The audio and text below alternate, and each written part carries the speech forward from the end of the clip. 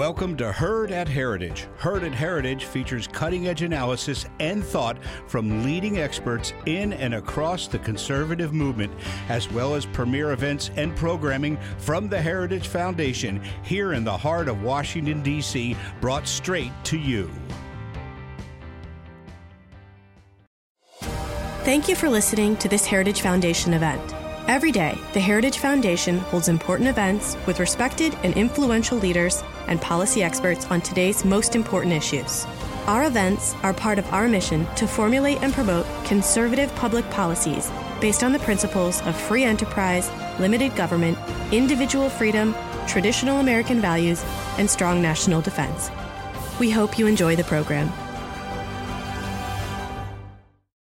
Hello, I'm Andy Olivastro, Director of Coalition Relations at the Heritage Foundation, and I'm pleased to welcome you to Restoring America as the Land of the Free. We welcome those joining us from Resource Bank, the network of our closest friends, allies, and conservative leaders. We're used to convening in person this time of year, but we're pleased to offer these discussions and our expert analysis through the virtual platform. We're also pleased to welcome members of the public. Our public programs team has a full suite of robust programming, and you can always find that at heritage.org/events. This session is being recorded. It will be posted on resourcebank.org within the next 24 hours. All attendees are in listen-only mode, but we want your questions, and we encourage you to submit them through the questions tab in the questions box on the right-hand side of your screen. We encourage you to identify yourself and your organization so we can say hello when we bring your question to our guests. Now, we're pleased to have with us some special guests today. The Honorable Karen Fann, Clint Woods, Nick Loris, and our moderator, Tim Doescher. And as I offer brief introductions, I invite our guests to turn on their cameras. The Honorable Karen Fann is President of the Arizona State Senate. She is the second female Senate President in the history of Arizona. Senator Fann currently serves as Vice Chair of both the Finance Committee and the Transportation and Technology Committee, and is a member of the Natural Resources, Energy, and Water Committee. Senator Fann was first elected in November 2016, and previously serving from 2011 to 2016 as a state representative. Senator Fann is also the owner and CEO of a highway construction company specializing in the installation of guardrail and signs throughout the state of Arizona. Congratulations on that company recently celebrating its 35th business anniversary. Clint Woods is the Policy Fellow for Regulations at Americans for Prosperity. Clint previously served as the Deputy Assistant Administrator for Air and Radiation at the United States Environmental Protection Agency, as the Executive Director for the Association of Air Pollution Control Agencies, and in senior positions with the U.S. House Science Committee, American Legislative Exchange Council, and the Recreation Vehicle Industry Association. Nick Loris is the Deputy Director of Heritage's Thomas Rowe Institute for Economic Policy Studies. Nick is an economist, and as Heritage's Herbert and Joyce Morgan Fellow, he focuses on energy, environmental, and regulatory issues. He is a prolific contributor to the Daily Signal, which is Heritage's multimedia news organization, and Nick is the lead author on the study that forms the framework for today's conversation. Moderating today's conversation is Tim Doescher, Associate Director of Coalition Relations at Heritage. Tim has a deep background across policy issues, economic and regulatory, and he's built that here at Heritage, in governor's offices, on presidential campaigns, and in the White House. Many of you will recognize his name and his voice as he is the co-host of our popular Heritage Explains podcast. We're pleased to have all of you with us today, and I now turn the conversation over to Tim. Well, Andy, thank you so much. So everybody, again, thank you so much for tuning in. It means the world on a Friday. The idea for this event started after a podcast that Nick Loris and I did a few weeks ago. Andy came to me and said, hey, we got to do this as an event. It was really good. And so when the boss says move, you move. So Nick has done a great job compiling this report called Restoring America as the Land of the Free. And that goes through ways of improving our score in the Index of Economic Freedom. And so anybody who doesn't know what the index is, that's a way that Heritage measures how all countries around the world are doing in terms of their economic freedom. And they have various different ways of scoring. But really what this report does is it plays off of the scores the US received, and it prescribes ways that we can move toward greater freedom. So Nick, I'm gonna just kick it off to you really quick. Can you just give us just a little bit more of the genesis of this report and putting it together? Yeah, sure, and thank you all for being here. The genesis of this report really stems from marrying two concepts that Heritage has done for a very long time. The first being our Index of Economic Freedom, which we have compiled for more than 25 years now, that objectively measures a country's freedom score based on a wide range of different factors, whether that's government spending or business investment or trade freedom, private property rights, all of the hallmarks that we know present strong linkages to higher levels of prosperity. The second concept for this report is providing policy recommendations for members of Congress, for state legislators, so we can improve our score. A lot of what Heritage has done through its issue briefs and its backgrounders is to provide recommendations for Congress on a wide range of public policy issues. And so I've always been amazed when the Heritage releases our Index of Economic Freedom, and it's just flooded with international reporters, folks from embassies. We get calls from around the world saying, how can we improve our score? They measure themselves next to their neighbors. They see it as a benchmark achievement when they move up in the rankings. And the genesis for this report is, how can we create that same sense of pride and urgency for US policymakers to adopt the right policy reforms that not only improve the US score, but also give people a better standard of living for all Americans? Yeah, Nick, like everything, there are things that we do well, and then there are things that we really need to improve on. Can you briefly just give us some of the good and the bad news? Yeah, well, it's probably no surprise that the worst score that we have is our government spending and fiscal health. Being so far in debt, it has just tanked the score in a way that has taken us from the free category to mostly free. And so if you back up a little bit, in 2006, we were in the free category, which is any score above an 80. We continually slid down into the mostly free category in 2010, and then just kind of continued to downslide. And so this policy prescription for fiscal health and government spending is critical to boosting the score by trying to implement spending caps, trying to get our fiscal house in order. But then there's also marginal improvements that we can make in areas that we do historically well on. We have historically strong private property rights in the United States, but we don't adequately compensate private property owners for regulatory takings. We have a number of regulations that can potentially seize activity on private property. And so whether we're doing well in certain categories versus others, I think what's special about this report is there's still a laundry list of improvements to make for all of these categories. Yeah, Senator Fann, first of all, it's such an honor to have you here. I know all the hard work that you do in the state of Arizona to make it a freer, more prosperous place to live. There's a natural tension between private and public sector, as we know. So as the president of the Arizona State Senate and also a business owner, can you just talk just a little bit about fighting that natural tension and the potential that states have to increase our economic freedom through doing that? Great, thank you. One of the stories that we know here in Arizona is when I started my business 35 years ago, I started with $500 out of my house. We are now the largest guardrail company in the state of Arizona. And one of the reasons why we were successful is because the lack of regulation, or reduced regulation, if you will, and overburdening government interference 35 years ago. We have seen that eroded over the last 3 decades. If I were to try and start my business now, I could not do it. But I can tell you, we have an amazing governor who has just started his second term.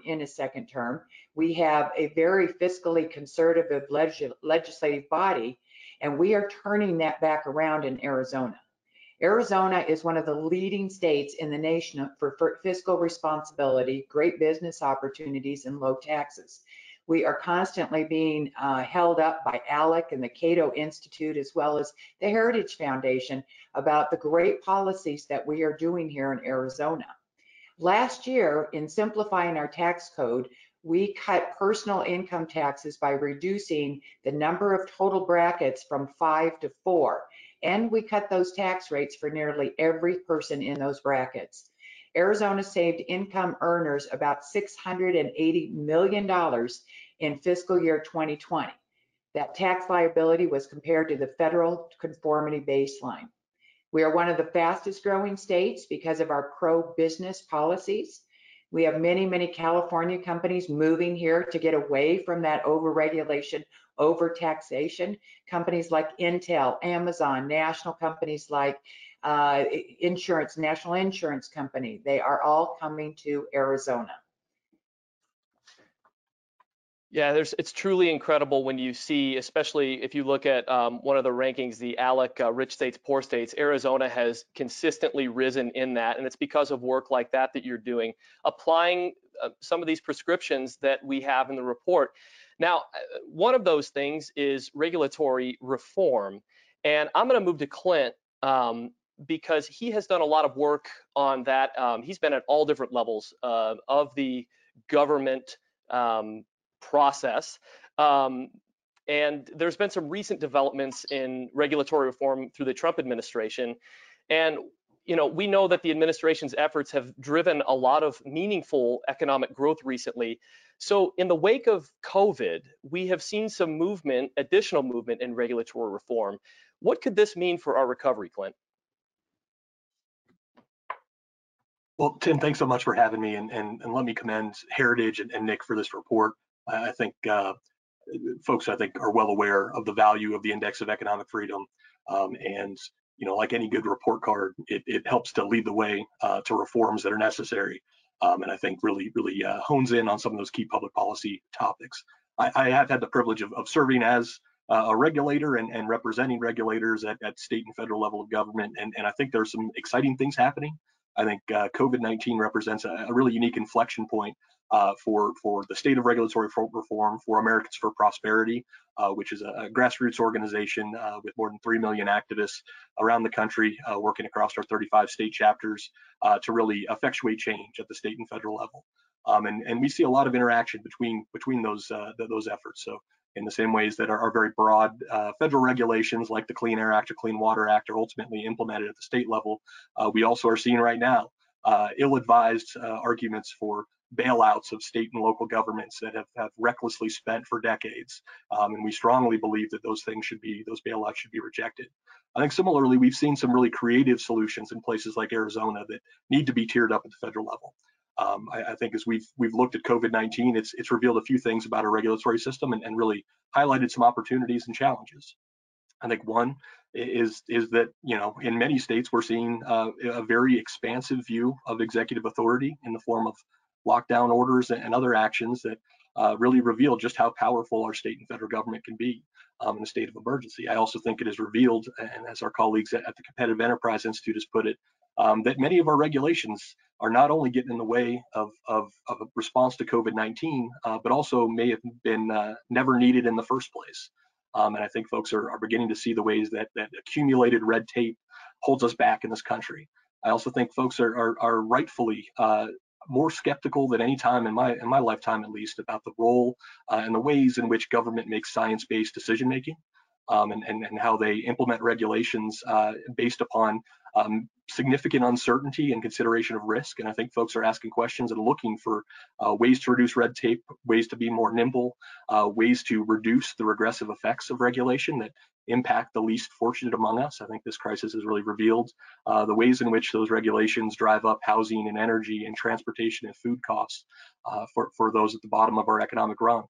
And I think there's a real opportunity to explore those things. And there's been an interesting conversation, I think, prompted by COVID-19 that I think the answer also answers the question of how do we restore America's place as the land of the free? And it's what is the problem and why can't we build stuff in America anymore?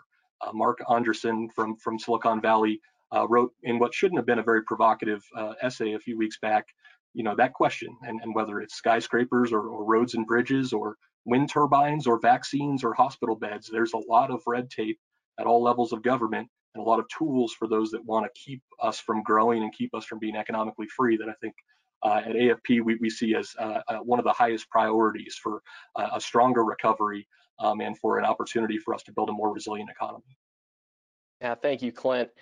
Nick, I want to jump back to you real quick. Give us a little more sense for, you went through the places where we're down, where we're up, but I want to focus on, and now especially with the CARES Act that we passed, the trillions of dollars that we're spending here. Can you just put into context for us what that means for taxpayers, what that means for legislators around the country and states? Just put that in context a little bit more for us. Yeah, sure. Well, I think you're seeing really two competing theories here. The first is kind of what Clint mentioned, and that's where are regulatory burdens that may have shouldn't have ever been there in the first place gotten in the way of an immediate recovery, but also sustaining an economic recovery. And so that's been really encouraging to see. The Americans for Tax Reform put out a laundry list of everything that the federal government and the states have done to waive regulations to save lives and save livelihoods in a lot of senses. But then there's a lot of posturing for the never let a crisis go to waste mantra, to how can we secure funds for our own benefit. And you've seen that through the CARES package already. You've seen that through the $3 trillion proposed HEROES package from the House Democrats. And a lot of times the failing here is not to keep people tethered to their jobs, but instead, how can we use the political process to gain well after the pandemic and the immediate crisis is over. And so not only will that add potentially trillions, if not more, to the federal debt, but it will just continue to increase the government's involvement in that are best left for the private sector. We've seen this in the energy and environment landscape, where I work on primarily as an issue area focus, where there were talks of extending the wind production tax credit and the solar investment tax credit years beyond what they were initially intended for.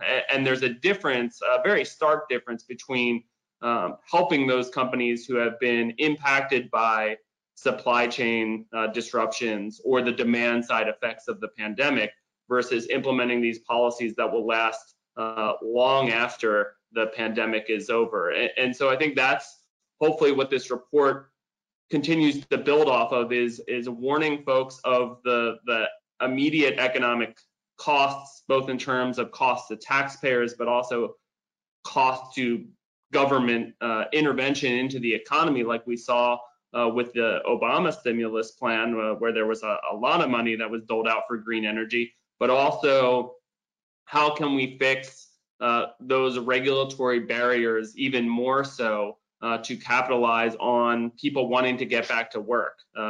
When small businesses are having a hard time becoming entrepreneurs because of the lending processes at the SEC, or looking at tax reform, and we saw some progress with the Tax Cuts and Jobs Act. But how can we make immediate expensing so businesses can deduct their costs in the year that they were incurred, well beyond when it expires in a few years through TCJA. That is a huge part of this process that will encourage new investment and innovation, rather than allowing the government to dictate who builds what and how and when. That's really at the heart of the discussion right now. And I think as we turn to from crisis mode to recovery mode, I'm very wary of this stimulus style approach that we've seen in the past, that both Republicans and Democrats can be susceptible to falling for, because they can bring a lot of that money back to their state and back to that district. And it really creates this vicious loop of politicians and lobbyists determining who gets the benefit. And there's a tremendous opportunity cost to all of that, because businesses that don't get a chunk of that money are left out.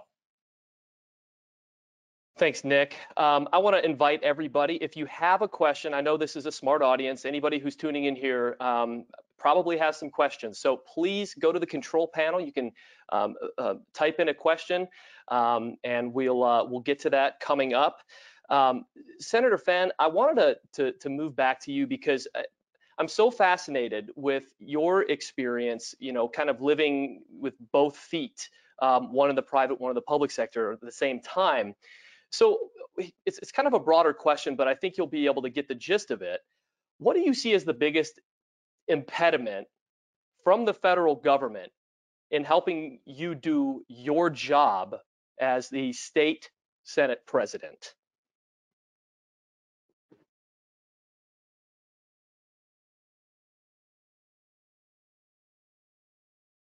Great question. I'd like to make a note, something that Nick said about never let a crisis go to waste.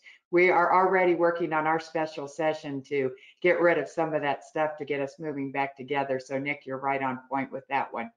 So as far as the federal government, now my business is a highway construction business. So that's pretty much 98% of my work is federal highway work. And you probably are aware, but those of you who may not be, we have so much government regulation dealing with highway work. Obviously, you know, we of course need to be safe with OSHA and making sure that we are providing a good product, but the environmental requirements have just gotten out of control here. The cost to the taxpayers has just risen, the per mile cost in construction, just because of all of those regulations, the CFRs, the work requirements, all of those things that has now taken us thousands and thousands of dollars and tens and millions of dollars. That is all government regulation instead of it going into more jobs and into the project.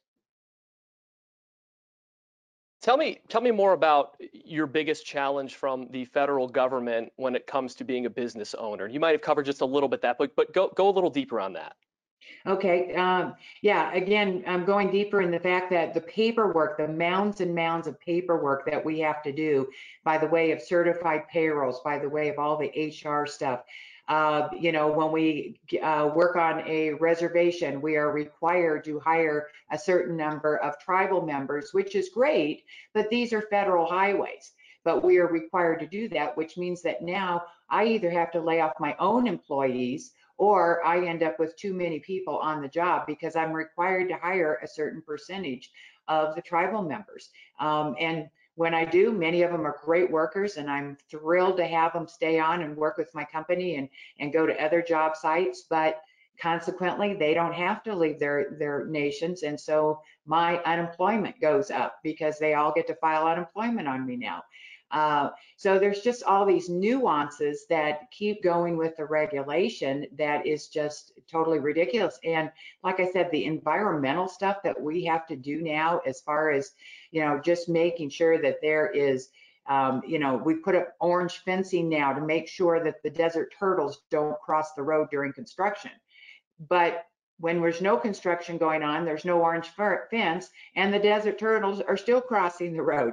So those are kind of things. The new Kingman overpass, we've literally had to spend $1.5 million for a special overpass so that some of the animals could get from one side to the other instead of going down to where the other cross was. So just, you know, a lot of government ifs, ands, and whats.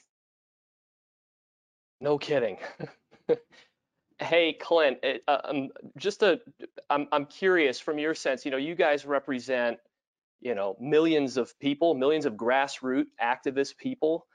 From your job as a policy person, I'm wondering what has worked in communicating some of the urgency of these problems.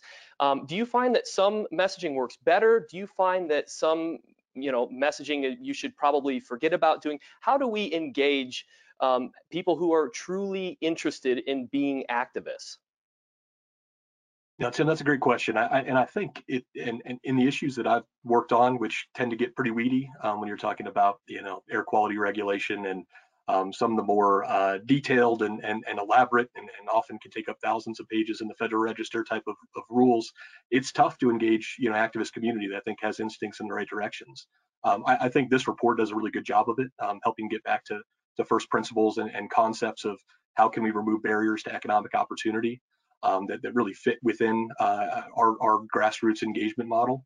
I think we've found tremendous value, and actually I think some of the examples that have been cited already are right within this to really illustrate the ways in which red tape and regulation at the state, local, and federal level can impact the lives of individuals and impact people in your community and cause what ultimately are unintended consequences. I think we see for many of these regulations, not only do they have that regressive impact, they also are often supported by some in the business community and the regulated community as a way to keep new entrants out. So that I think covers things like occupational licensing, in which you may have additional regulation for a sector designed to keep other people from joining that profession. And I know Arizona and others have been leading the way on those efforts. I think similarly, I think as you look at across different types of regulation, you see, and highway construction is a perfect example of this, but I think— Wait, Clint, let me just interrupt you there. Sorry, I just want to make sure we've got this, that everybody in the audience gets this. Occupational licensing, and I saw Senator Fan shake her head and smile because it's a big, they've worked a lot on that. Just briefly explain what that means, how states can be a part of that, how the federal government can be a part of that, just what occupational licensing is. Appreciate that. Sure, and I want to give credit because I think there is a great effort underway with our folks who are focused on labor and employment issues. The White House has an initiative on this front, and I think there's a number of states that have been proactive identifying occupational licensing as a high priority and ultimately a really critical barriers for individuals improving their lot in life. And ultimately, these requirements often emanate from the state level and require everyone from a florist to a funeral director to a lawyer to get various certifications, requirements, and training, and often don't recognize when someone moves across state lines the experience and expertise that they've developed perhaps in a different state. And so we've seen a lot of innovation that way, and I think COVID-19 has helped to illustrate this, where really nonsensical requirements that keep voluntary medical professionals who are trying to be first responders in a state where they may not have been licensed in the first instance have been waved away in a number of states. And so we think that progress should be extended, and questions should be asked. If you want to run a hair braiding company out of your home, should you need a specific business permit that may be restricted? And if you want to practice forestry or floristry rather, and grow flowers and sell them, and you've developed skills in that way that may not have been recognized by the strict board that oversees florists in your state, does that make a lot of sense? Doesn't that hold back our economy? And so we see tremendous opportunity and a whole lot of progress, and a lot of groups in center right that have done, I think, a ton to connect the dots on that. And really, I think it's surprising to most people just how much red tape there is to break into a new profession in their community. Yeah, Senator Fan, weigh in on that a little bit. What was some of the work that I think it was recently, you passed some occupational licensing reform within the state of Arizona. Have you seen some results from that? Absolutely. We keep doing more and more every year. So obviously the things, as was mentioned, the braiding in the home, the florist, hair blow dry shops, all of those things, there's no reason for them to have licenses. They're not dealing with chemicals. They're not dealing with anything that would remotely require a license of any kind. If you're an electrician in New Mexico, then you might as well be an electrician in Arizona. You don't need to have another license here. I am looking forward to the day where we can actually just have one universal electrical license throughout the United States, so they can take that license wherever they end up going, whether it's temporary or permanently. We also, we are doing a lot of things with our military. As you know, we have quite a few military bases here in Arizona, and we encourage our military families to stay here and to move here. And they have all gotten out of the service with some really, really great skills, whether it's in construction or tech or anything. And so we're recognizing those years of experience they have and waiving those, not only the licensing for it, but the licensing fees for them as well. That's fantastic. We're going to move to questions from the audience. Thank you so much for submitting. If you want to submit, if you have something that sparked your interest, please feel free. You can see how to do that in the chat box there. We're going to go to Stu Reuter. He's a tax preparer in DC, and he asked the question that Senator Cruz and Senator Lee addressed at a similar webinar to this earlier this week. And I'm going to toss it up there. Nick, maybe Clint, you could do this. And also Senator Fan, whoever jumps in first gets the first answer.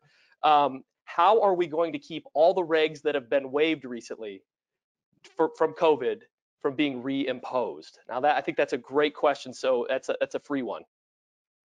I'll jump in. Make sure Republicans get reelected, please. And I'd add, I think there's it's a great question. And while I've spent most of my life trying to avoid people who do taxes in DC, I think there's several ideas out there. So last week, President Trump issued an executive order on regulatory relief and economic recovery that among, I think, the three major provisions asked federal agencies to find ways to permanently rescind those regulations that may have been demonstrated to not make sense in a crisis and probably don't make sense when this is all over.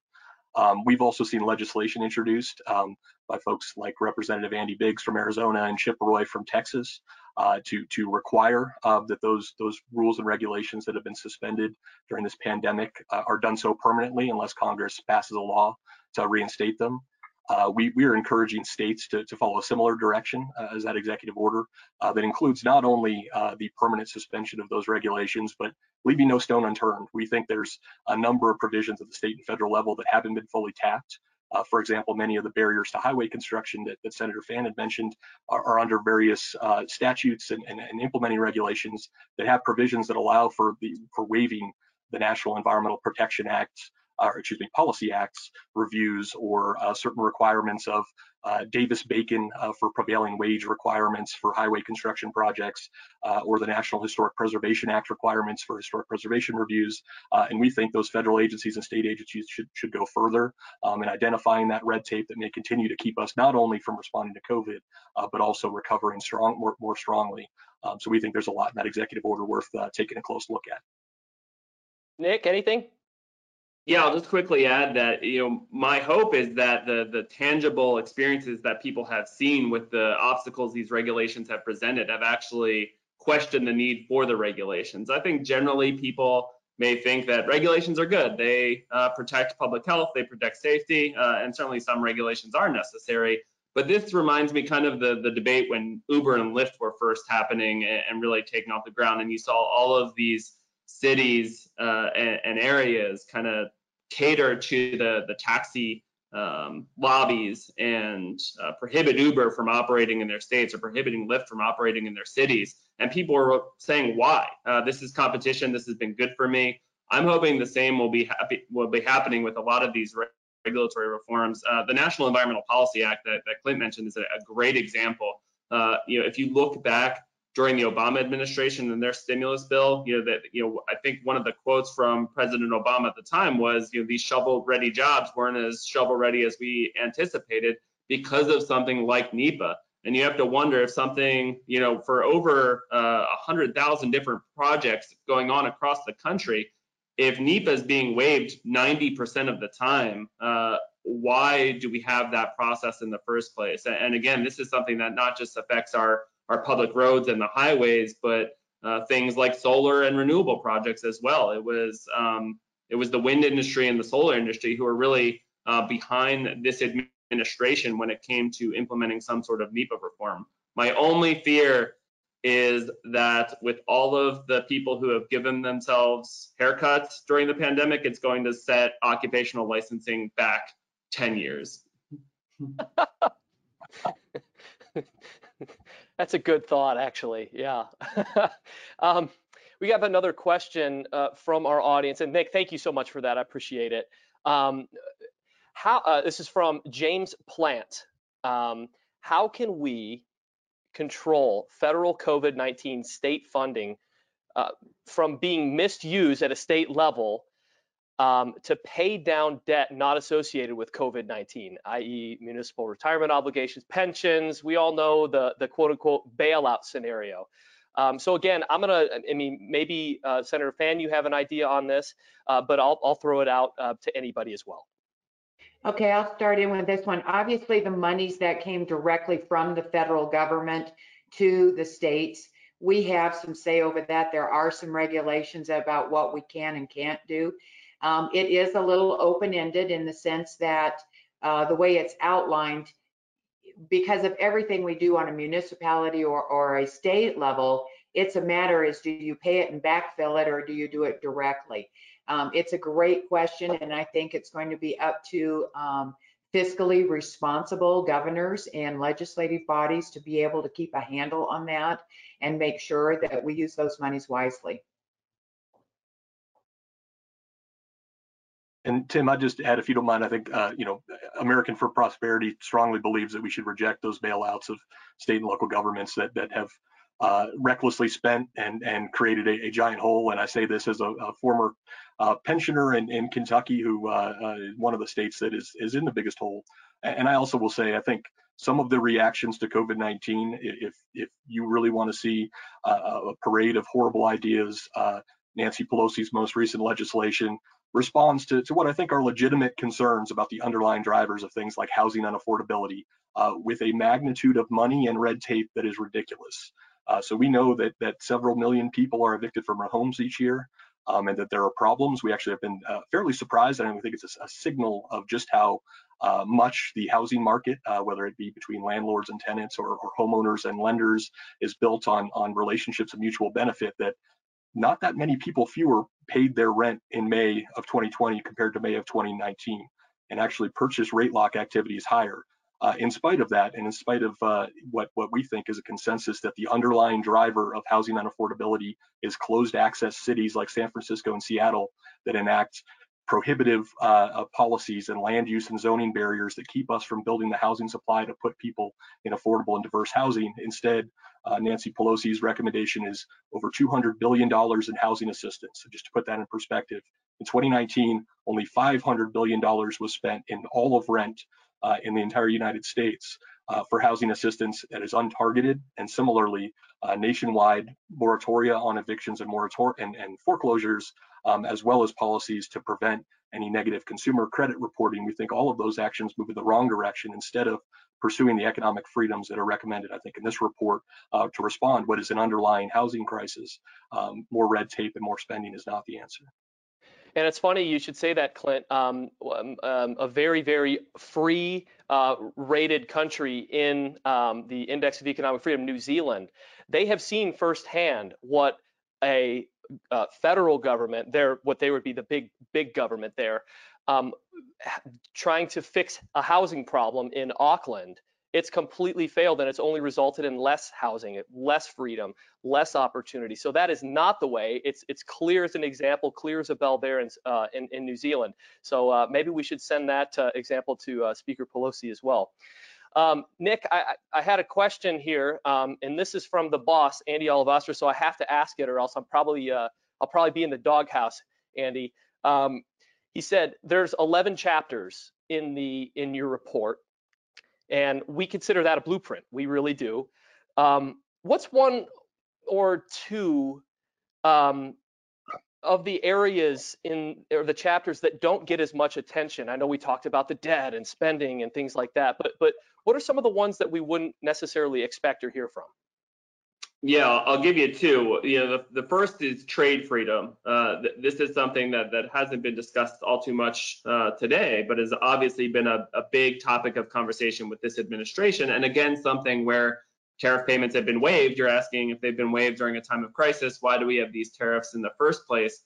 And some of the knee-jerk responses to the oil crisis and the plummeting of oil prices was to implement a tariff on imported oil, which would have been disastrous to U.S. refineries. If you look at the open markets in oil extraction and refining processes, it's not just benefited the shale producers and the domestic producers in the United States, but also the refineries who in the Gulf Coast are better equipped to refine the heavier sour crudes coming from places like Canada or the Middle East or places like Mexico. So implementing tariffs or any type of Buy American provisions would have been troubling for the refining industry, but most importantly for consumers through higher prices. And it wouldn't have really moved the needle in terms of boosting oil prices to a sustainable level for a lot of producers. So trade freedom is very important, especially I think in this time where economic freedom has come under attack from both the left and the right in some senses, and this promotion of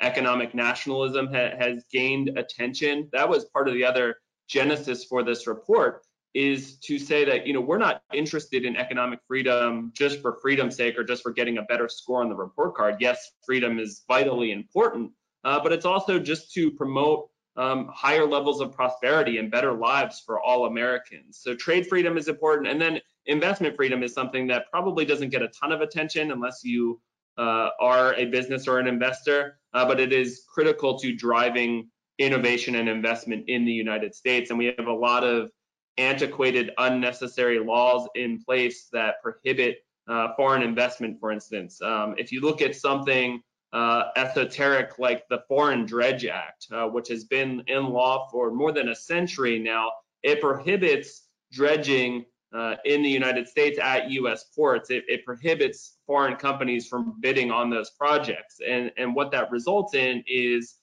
much higher expenses because most of the best dredgers in the world come from the Netherlands, come from Belgium, who can do these types of activities twice as fast and at a fraction of the cost. And that would just open up more economic opportunity at the U.S. ports, who now are forced to light load their cargo because the ports aren't deep enough, and so they have to offload it in Canada and then bring it down to the United States. Or there's a lot of congestion at the ports where they can only let a certain amount of ships in at a certain amount of time, and so ships are effectively just waiting to get into the port entry for a week or two at a time. And that just slows all sorts of economic activity, not just for products coming into the United States, but also for products being exported out of the United States to consumers. It's our farmers who are really impacted by things like this. So to trade freedom and investment freedom, I think are two areas where we can continue to grow. We can obviously continue to improve our score, but it will really help kind of jumpstart and sustain an economic recovery.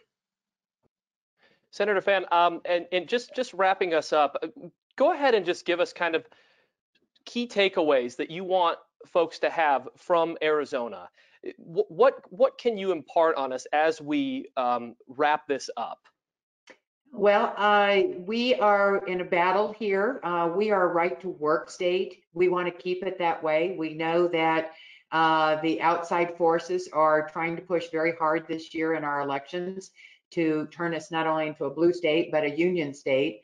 So we are pushing back very, very hard on that, because that's one of our main reasons for success here, is we are a right to work state. We also make sure that we're fiscally responsible. We, when we talk about that, the rest of that COVID money, not only as an executive board member on ALEC, but as well as the Senate president, we said no to that $3 trillion. We don't need to put our country in debt anymore.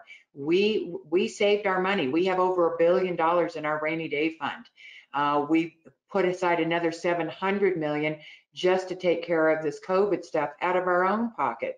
So that's what states need to do. We need to be more responsible, and that just the debt, the union and public safety debt, we have got to take care of that, because that is just getting us deeper and deeper in a hole, and we have got to figure out how to fix that nationwide. Yeah, thank you so much, Senator Fan. Really appreciate it. Clint, why don't you go ahead and wrap us up with your final thoughts too? Great. Well, thanks again for having me. And I think this has been a really, really helpful conversation. I think, in thinking about the inflection point that we're at with COVID-19 and with the response, and I think a lot of the reactions that folks who are rightfully in favor of economic freedom have had. I think our organization, I think many had an initial reaction of let's do no harm.